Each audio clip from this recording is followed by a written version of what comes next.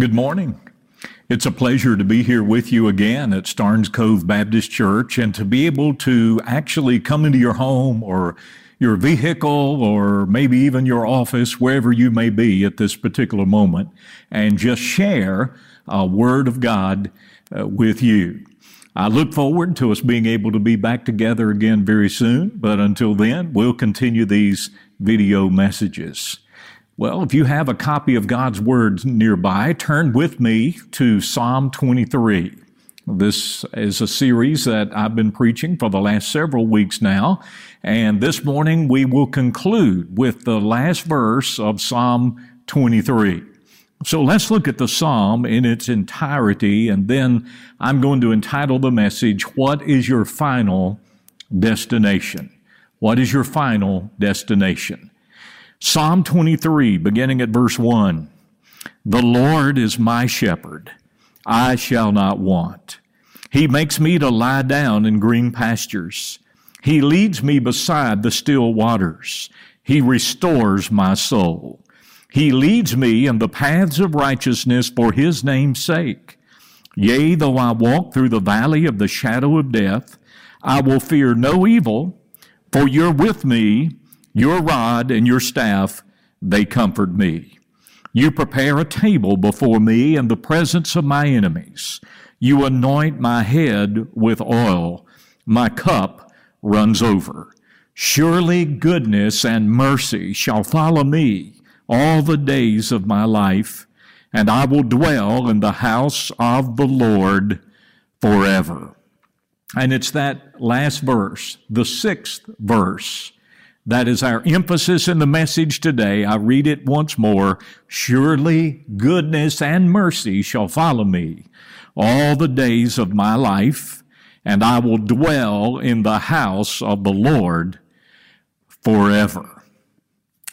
I'm sure that most of you have had the experience of checking into an airport and finding your ticket and checking your luggage and so forth, and sometimes they will ask you the question, what is your final destination? And of course, they're referring to the last city or the last airport that you're going to be going into. You may have a connecting flight, one or more, before you get to your final destination, so to speak. But if I were to ask you this morning the question, what is your final destination? How would you answer that? Well, if you're just finishing up high school and you're thinking about graduation, you may think that graduation from high school is your final destination, or getting a college degree, or maybe getting married is your final destination, or having children, or getting that dream job that you always wanted, or being able to retire someday. A lot of people look at these things as sort of final destinations along the way of life. Well, the truth is we have a final destination, and that final destination ultimately is going to be eternity. And for Christians, thankfully, we get to spend our eternity with God in heaven forevermore, and we can rejoice in that. In fact, the last word of Psalm 23 is the word forever. And it reminds us that as we live, there is a final destination in mind. Well, as we look at Psalm 23, verse 6 today, I want to share with you three wonderfully encouraging truths that will help you with every destination you ever encounter in life. And they will help you also with your final destination when you are with the Lord in heaven. And so let's look at these three wonderful truths today. First of all, God's goodness is watching over me. God's goodness watches over us as His people. We're told that goodness follows us all the days of our lives. Goodness is coming behind us all the time in our lives. Now, that doesn't mean that everything that happens to us is going to be good, but it does mean that we have a sovereign God who's able to take all the circumstances and all the difficulties of life, and He can cause the end result of it to be good for those of us who are sheep of His pasture. I'm reminded of that great verse in the New Testament, Romans 8:28, that says, "For we know that all things work together for the good of those who love the Lord and those who are called according to His purpose." God is a good God, and He always does good to His people. The Scripture bears that out. Psalm 100 in verse 5 says, "The Lord is good. His mercy is everlasting." You go anywhere you want to in the world, you will find evidence of the goodness of God. Psalm 33:5 says, "The earth is full of the goodness of the Lord." One of our problems, though, is simply this. We tend to take God's goodness for granted. Sometimes we don't realize just how good that God really is and how we benefit from His goodness every day. It kind of reminds me of the story of this father who kind of got fed up with his small children and their materialistic attitudes, always wanting this, always wanting that, and not being thankful for the things they had. And so this well-meaning, well-intentioned father set his little children down and he told them a story. He said, "Kids, you don't realize how good that you have it. When I was a boy, I had to get up before daylight and go deliver newspapers. And then I had to walk to school in the rain and in the snow. And then after school, I worked in a grocery store, and even then, I didn't always have everything that I wanted." Well, those little kids looked at their daddy telling that story. Their eyes were about as big as coconuts. And finally, the 4-year-old spoke up to him and said, Wow, Dad, I bet you're glad that you live with us now." Well, sometimes we don't realize how good that we have it, do we? God is so good to us, and this psalm tells us that God's goodness will follow us. But not only that, the second great truth in this passage, God's grace is working in me. God's goodness is watching over me. God's grace is working in me. Not only does goodness follow us, but mercy follows us. Now, mercy is just the flip side of grace, so to speak. In fact, mercy is the result of grace. Isaiah 60 and verse 10 in the New Living Translation says it this way. God says, "I will have mercy on you through my grace." So God's mercy to us is actually an extension of His grace. So we're told in this 6th verse that it is a sure thing that goodness and mercy will follow us all the days of our lives. Now remember, this is a shepherd's psalm. And shepherds do not drive sheep from the behind, pushing them on. Shepherds lead sheep from the front, encouraging them to go in the way that He's going. That's how sheep are led. And so since the shepherd was up front watching out for what's ahead and looking for green pastures and still waters and any dangers that might be around, while the shepherd is on guard for that, typically the shepherd would have a few sheepdogs, usually 2 sheepdogs, that would be following along the herd from behind, watching over the sheep from behind. And if one of those dogs saw a sheep that was hurt or injured, he would start barking to alert the shepherd. If one of the sheep went off on another path, the sheepdog would bark and alert the shepherd to the danger that was going on.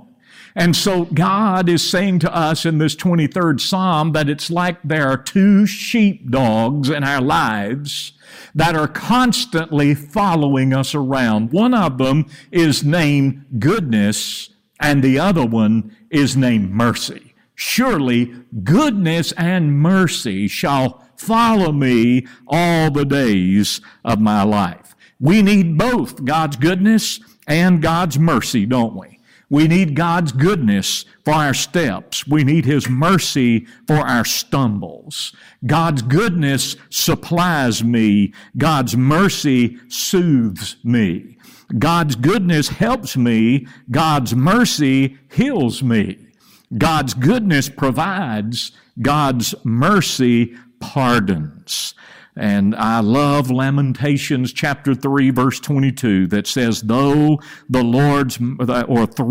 Lord's mercies, we are not consumed because His compassions fail not. They are new every morning. God is being merciful to us. He's being good to us. And how long will He be good and merciful? All the days of our lives. We'll have God's goodness and God's mercy for as long as we live. Dr. Harry Ironside was a great preacher who used to pastor the Moody Church in Chicago. He told the story one time about a dear old lady who lived by herself, and somehow this woman, she was a very devout Christian, lived close to the Lord, but somehow as she became a little bit senile, her mind began to do some strange things. And this little old lady developed a phobia that there were two men who followed her around all the time. They went everywhere she went, and she would panic. And she went to see psychiatrists and counselors, and they could not help. She would regularly call the police about these two men following her, and the police would show up to find out that there was no one around. She would tell the police, when I get on the streetcar, those two men, they follow me. When I come home, they're right behind me. When I go into my bedroom, they're right there at my bed. And so this is just the torment this lady was going through. And so finally she went to see her pastor.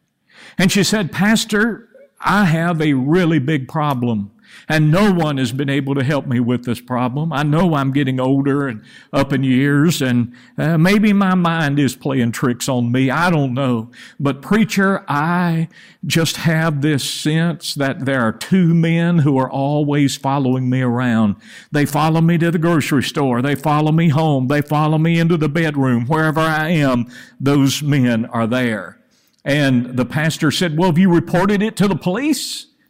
And the elderly lady said, well, I have, but the police tell me that it's all in my mind, that there's nobody who's really there. Well, all of a sudden, the Holy Spirit of God spoke to that pastor's heart as only God can, and gave him the words to say on this occasion.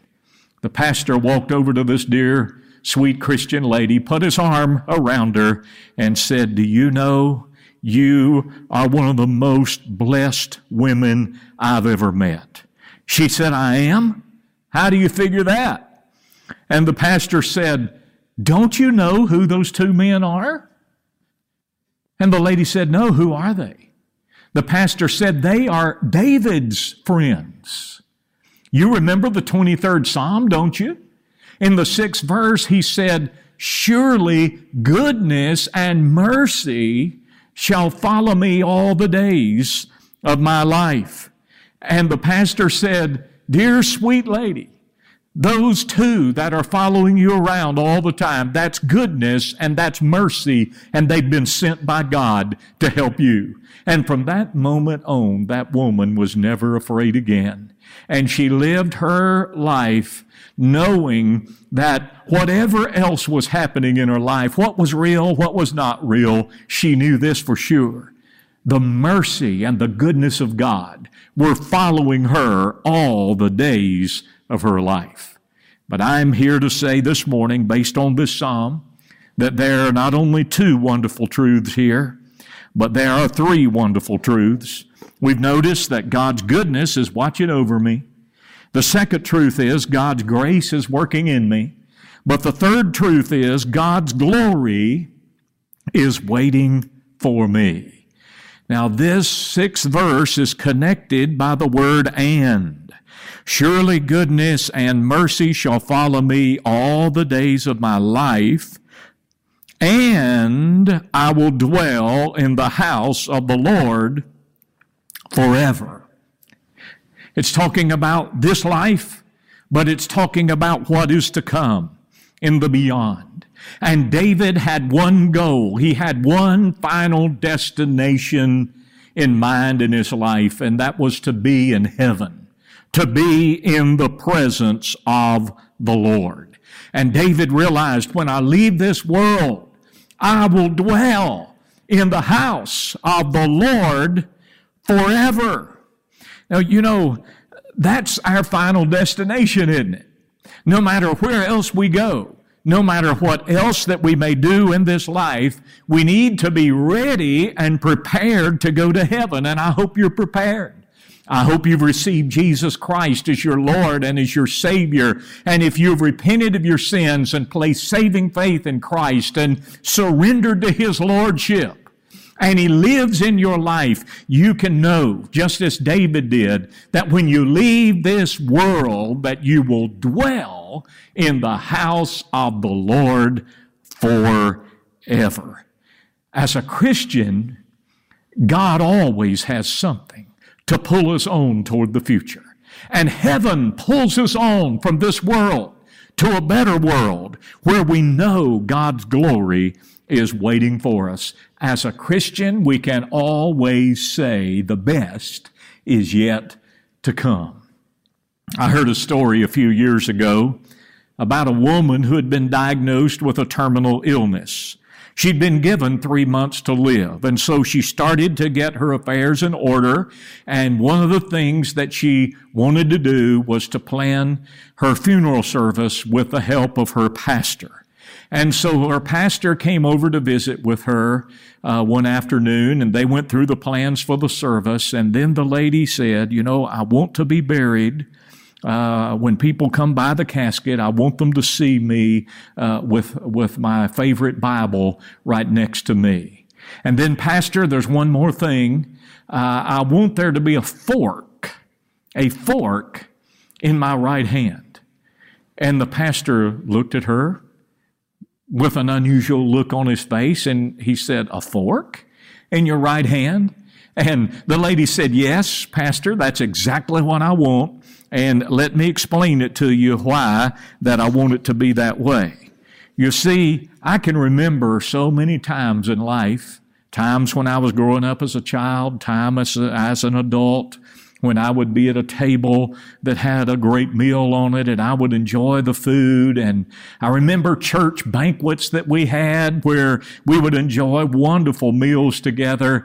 But she said, usually something took place in that meal that I always looked forward to.